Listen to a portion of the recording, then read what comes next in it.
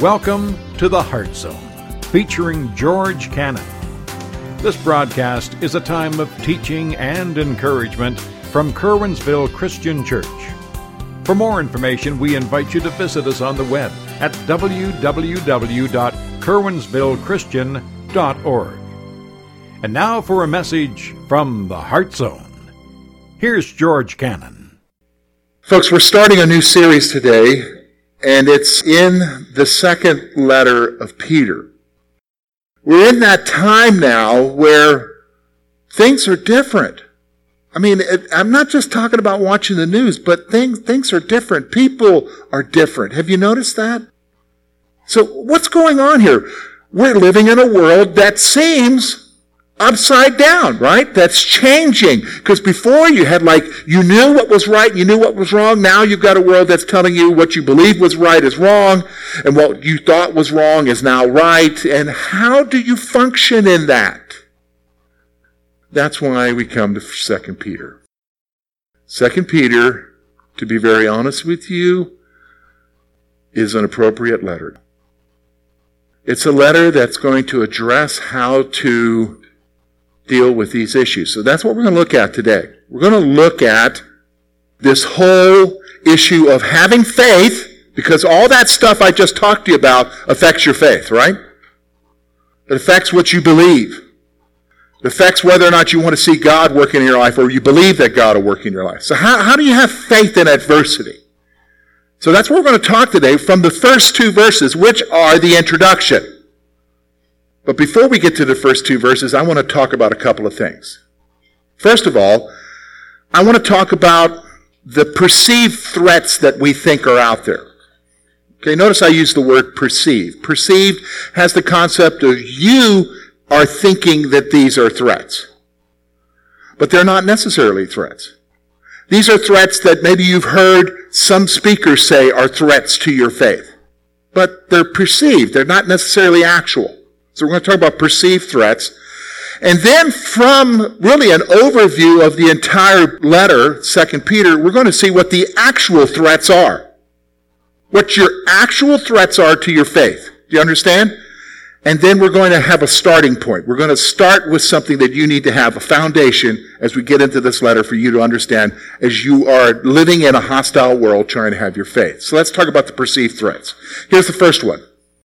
We tend to believe that the culture is one of the greatest threats to our faith. We tend to believe that the culture, or if you don't like the word culture, use society. We tend to believe that the culture is one of our greatest threats to our faith. And you hear that continually, whether it's on Christian radio, Christian publications, that we've got to have this fight this moral fight. You got to get with the right party, because if we don't, we're going to lose our Christianity, and that's the problem. And I'm going to tell you, that's not biblical. That's somebody trying to get you worked up about something else. Because the fact of the matter is, can I tell you? Listen to me. The culture has nothing to do with you believing in Jesus Christ. The culture has nothing to do with you coming to faith in Jesus Christ. And the culture can't take that away from you. Isn't that what Paul said? Nothing can separate you from what? The love of God. And he goes through a whole list talking about this and angels and all of that. Nothing can separate you. My friends, they can even kill you, the scripture says, and you'll still have your faith. So it's the perceived threat that we have. It's our culture and it's changing. We got to remind ourselves of a few things. What do you mean? Well, think about when the church started out. How would you like to live in that culture? What do you mean? Well, that culture was not anything like the culture we live in right now. That culture had no value of human life. You didn't like your children, you just threw them outside to be exposed and to die. Your son disobeyed you, you had the power of sword in your own home. You could kill your own son because you needed to get control of your house. It was a world Very, very different from our own. A world that was totally anti-God, anti-Christian, and the church thrived in it. The church provided an alternative. It wasn't a threat. Do you understand what I'm saying? So the perceived threats is we tend to believe that the culture is one of our greatest threats to our faith. Here's the second perceived threat that we have. We tend to believe that other belief systems are a threat as well.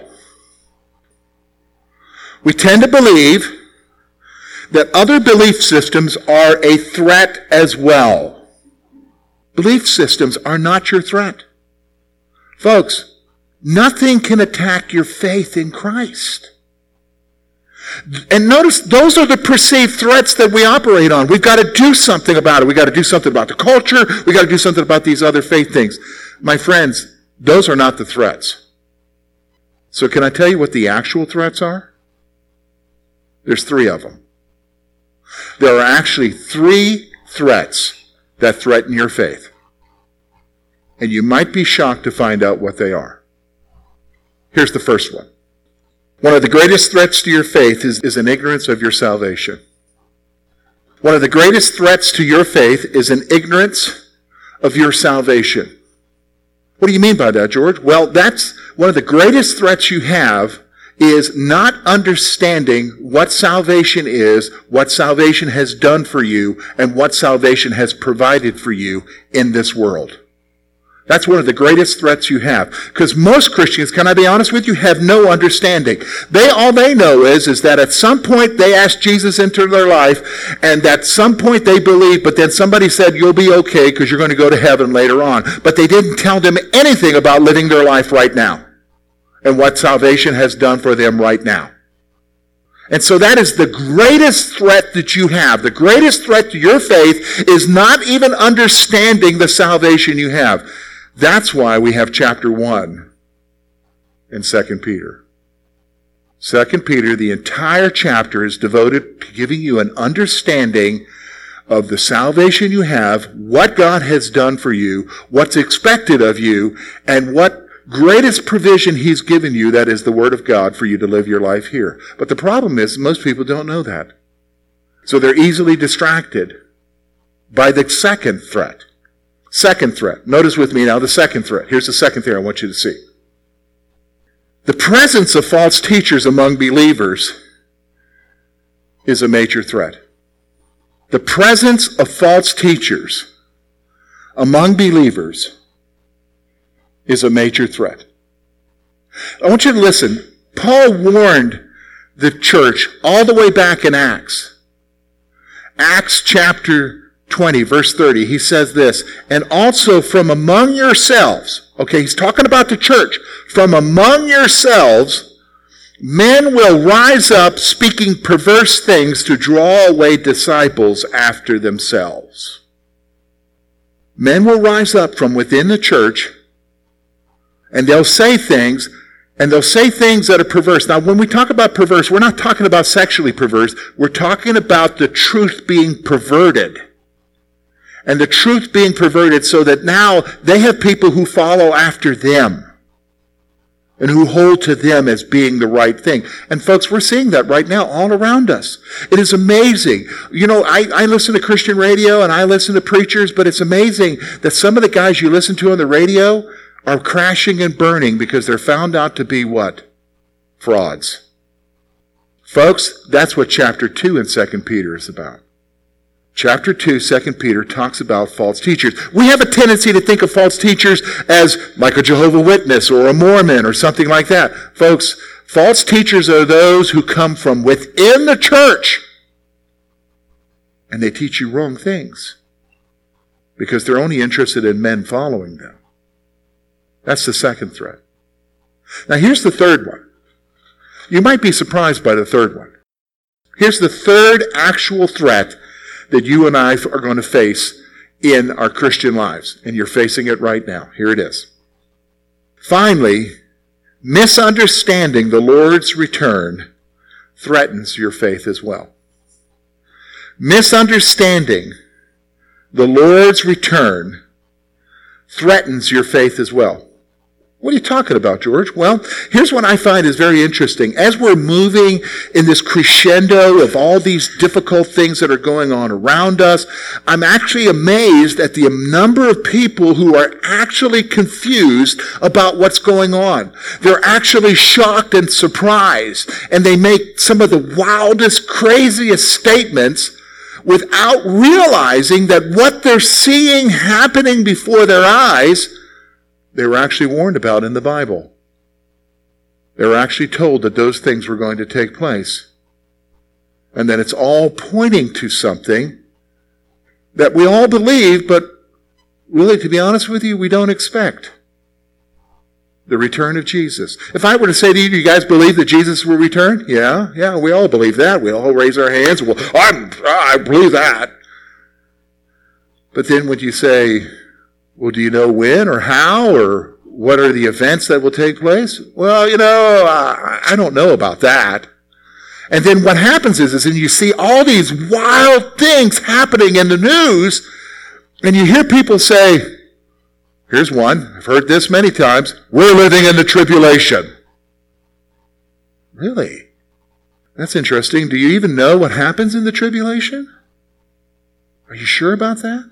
Do you even know when the tribulation will begin? Very clear when it begins. Paul makes it very clear when it happens. Somebody has to be revealed first. Daniel makes it very clear. Something's got to take place with the nation Israel for that to take place, for that final week, for those final 7 years. Do you see what I'm saying? What happens is that the greatest threat for your faith is not understanding the end times. Why? Because here's what happens. You don't understand the end times, you lose hope. Hope. Well, what's that got to do with anything, George? No. Your faith is built on a hope, isn't it? A hope of what? Jesus Christ coming back for you. Saving you, bringing you out of this world. But if you remove that hope or diminish that hope because of misunderstanding, that's a threat. See, it's not what's going on outside of the church. Do you understand what I'm saying? It's not what's happening in the culture. It's not some other world religion. It's not that at all. That's really not the threat. The threat are within the church. What is it? Ignorance of your own salvation, false teachers, and misunderstanding your hope. And to be honest with you folks, that's what 2 Peter deals with. Chapter 3, the focus of chapter 3 is helping to establish you in your faith, in your hope in what? Jesus coming back. So that's why we're hitting this letter. That's what we're going to do. We're going to look at this letter to help us to understand. And we say, okay, George, well, we haven't even gotten into the passage yet. You said we're going to look at verses 1 and 2. Yeah, because that's the starting point. That's the starting point for you and for me. There are some statements that are made in this greeting that you need to grasp a hold of to help you to understand as we talk about strengthening our faith by addressing these threats over the next few months. So I want you to notice with me. Look with me at verses 1 and 2 of chapter 1. Simon Peter, a bondservant and apostle of Jesus Christ, to those who have obtained like precious faith with us by the righteousness of our God and Savior, Jesus Christ. Grace and peace be multiplied to you in the knowledge of God and of Jesus our Lord. Now, here's what I'm going to do, folks. I'm going to bring out of these two verses 3 things for you and I to start with and to rest on. Okay? These are 3 truths that you and I need to grasp in order for us to really rest upon as we strengthen our faith. These are 3 things that really you need to start your day out with. 3 things that you need to start your day out. What do you mean start my day out with? Well, you know what? I know what life's like. I'm a human being. You're a human being. I know that like I start out my day and I think my day is going to go good. I've got a good day today. And then boom, something happens and you're like, do you even love me, God? You start questioning your faith, your hope, your trust. And the day started out wonderful. but it didn't end wonderful. And your faith is struggling. This is a starting point. Let's look at these truths together. 3 of them, okay? First one, we're going to see, second part of verse 1. To those who have obtained like precious faith with us by the righteousness of our God and Savior, Jesus Christ. Here's the first one. Here's where you need to start. Here's the truth. You received your precious faith through the righteousness of Jesus Christ. You received your precious faith through the righteousness of Jesus Christ. And I'm going to break that down for you. A couple things you need to grasp here. I'm going to look at a greater point, and I'm going to bring it down to a smaller point. Here's the greater point. When you came to Christ, whenever that was, for some of you, that was when you were a child with your mom or your grandma. Some of you, like myself, maybe that was when you were a young adult. But at some point, you came to a place where you realized that Jesus Christ, the Son of God, died for you. And that because of his death on the cross, you realized that you needed that for your life. Because in and of yourself, you could not what? You can't deal with the sin. You don't have forgiveness. You don't have a relationship with God. And you go to him and you say to him, Lord, here I am. I believe you died for me. And at that moment, you were saved. At that moment, you gave your life to Christ. And here's what happened. You received faith. God gave you faith to believe him. And it wasn't because of you. Does everybody understand that?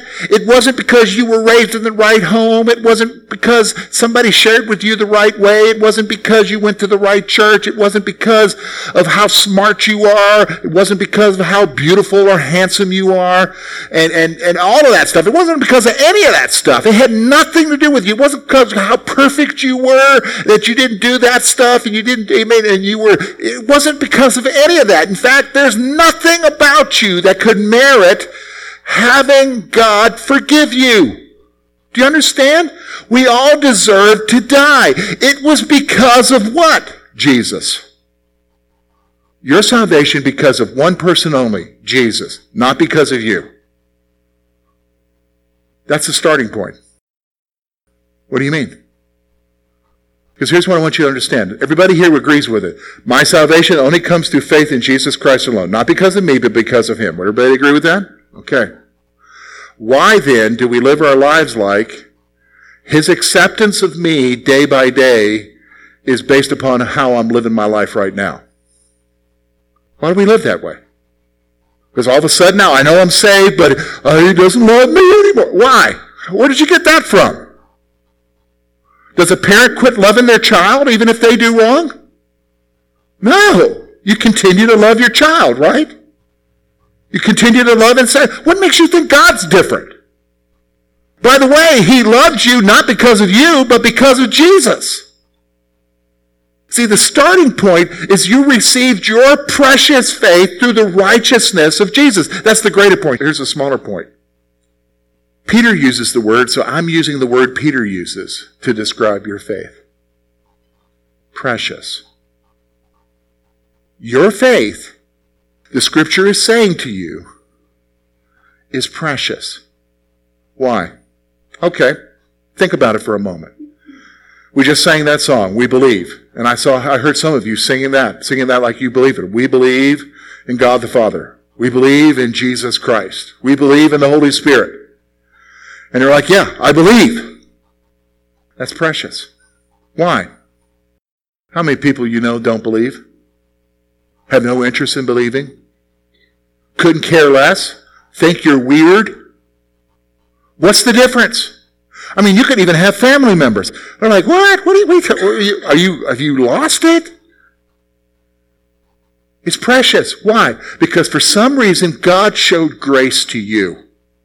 Do you understand what I'm saying? For some reason, God opened your heart and your mind to embrace the faith and the salvation of Jesus Christ. Isn't that precious? That's precious, isn't it? That's the starting point. The starting point is understanding your salvation. Understanding your salvation. That's what's awesome. Here's the second thing. We see it in the second verse. Look with me. This is a blessing that he's bestowing. It's very traditional to the letters. We see this in Paul's letters. We see it also in Peter's letters. Grace and peace be multiplied to you in the knowledge of God and of Jesus Christ our Lord. Now this blessing is traditional, but it's also truth. So I'm going to grab two things out of here that you need to understand for your life. You need to understand this. You need to grasp it. Remember, I told you, you have a precious faith that comes from who? Jesus. Because of Jesus, not because of you, right? Everybody agree with that? All right. Here's the second truth that's the starting point. If you're going to have faith in this world, you've got to grasp this point. Here it is. It's the Lord's desire that grace and peace be multiplied in your life. It's the Lord's desire. Peter, when he's expressing that blessing, Paul, when he's expressing that blessing, he's expressing God's desire for you, that peace and grace would be multiplied in your life, that you would experience peace and grace. Now, let's stop for a moment. Is that something we need? I need it. I mean, because life in itself is chaos, isn't it? How many of you have been up at night? I mean, you might have been up last night because it was hot. But I mean, how many of you have been up at night because of crises that are happening? Stuff that you don't know how to handle. I mean, it eats your lunch, right? And grace. What is grace? Grace, here's a George Cannon definition, is mercy you don't deserve. Mercy you don't deserve. And here's what it says. It says that it's God's desire. Paul's saying, grace and peace be what? Multiplied. He's not just wanting you to experience grace and peace. He's wanting it to be multiplied in your life. Now, what is multiplication? It means that it's increasing in your life. See, this is the picture that happens in the New Testament. Ephesians gives the picture of grace coming upon us, grace upon grace. Now, what's that like? You know what? I love the ocean. I love the beach. What do I love the beach about? I love those waves. You ever notice the waves just keep coming in, one wave after another? Have you noticed the waves don't stop? If they stop, we're in trouble. The moon, something's wrong with the moon. That's the picture of grace. Grace upon grace. Isn't that wonderful, folks? Don't you need grace upon grace in your life? See, that's the truth. See, we're worried when we're going through the stuff that we're going through, when we're struggling and we're wondering, oh God, do you love me? Look, his desire is that something be multiplied in your life, folks. Peace. I need peace. And grace. Grace. See, that's the second truth. First truth, understanding your salvation, that precious faith you have, comes through who? Jesus. Second grace, he wants what multiplied in your life? Peace and grace. Peace and grace. Here's the third truth. This is the starting point that you need to understand. If we're going to talk about having faith in an adverse world, okay? Against the real threats, not the perceived threats, but against the real threats. Here they are. Here's the final one. Grace and peace can only be experienced through the relationship with the Lord. Look at what it says there. You're saying, well, wait a minute, George, I'm reading my Bible here, and it says through the knowledge of God. It's like knowing stuff. No, actually, our English translation doesn't bring out an accurate translation here. The knowledge here that is talked about is an experiential knowledge. It's knowledge by experience, not knowledge of facts. So you're going to have this grace and peace multiplied in your life because you are experiencing who in your life? God. Jesus. So it comes through the relationship. All right, so let me just stop for a moment because this just occurred to me. This is for me and this is for you. Remember I just told you earlier that we live in a weird time now? Where it seems like even our own desires for God have diminished. Have you noticed that? I mean, and that's a really real issue. Now, I'm going to tell you something. This just occurred to me. If you're recognizing in your life that your relationship isn't where it should be with the Lord, and you want something different, you want it to be back where it should be, then you got to make a decision. I got to make a decision. Are we going to fight for it, or are we just going to give up? Because the key to you experiencing the grace and the peace in your life, listen to me, the key to experiencing the grace and peace that God wants to multiply in your life, okay? That's what God talks about. He's not talking about building your bank account. That's some preacher on TV that wants you to send him money, okay? Do you understand? That's some preacher who wants you to send them money. They're the only ones who are being multiplied. But what God is interested in is you being multiplied with grace and peace in your life as you face this world. If you want that, the key to it is your relationship. But you say, well, wait a minute, George, my relationship isn't where it should be. Then you got to fight for it. You got to discipline yourself. What does that mean? Take some time out. Don't just expect it to happen. You know that. Relationships with God are like relationships with human beings. If there's something wrong in the relationship, you got to spend time with each other, right? Work things out. That's got to happen. Till what comes back? That desire for Him comes back. Now the wonderful thing is who gives you that desire? God. So you're praying all along, Lord, I'm spending time with you. Can you give me back that desire again for you? See, that's different than a human relationship, right? Human relationship, you can say, hey, let's spend more time together. They might say, forget you.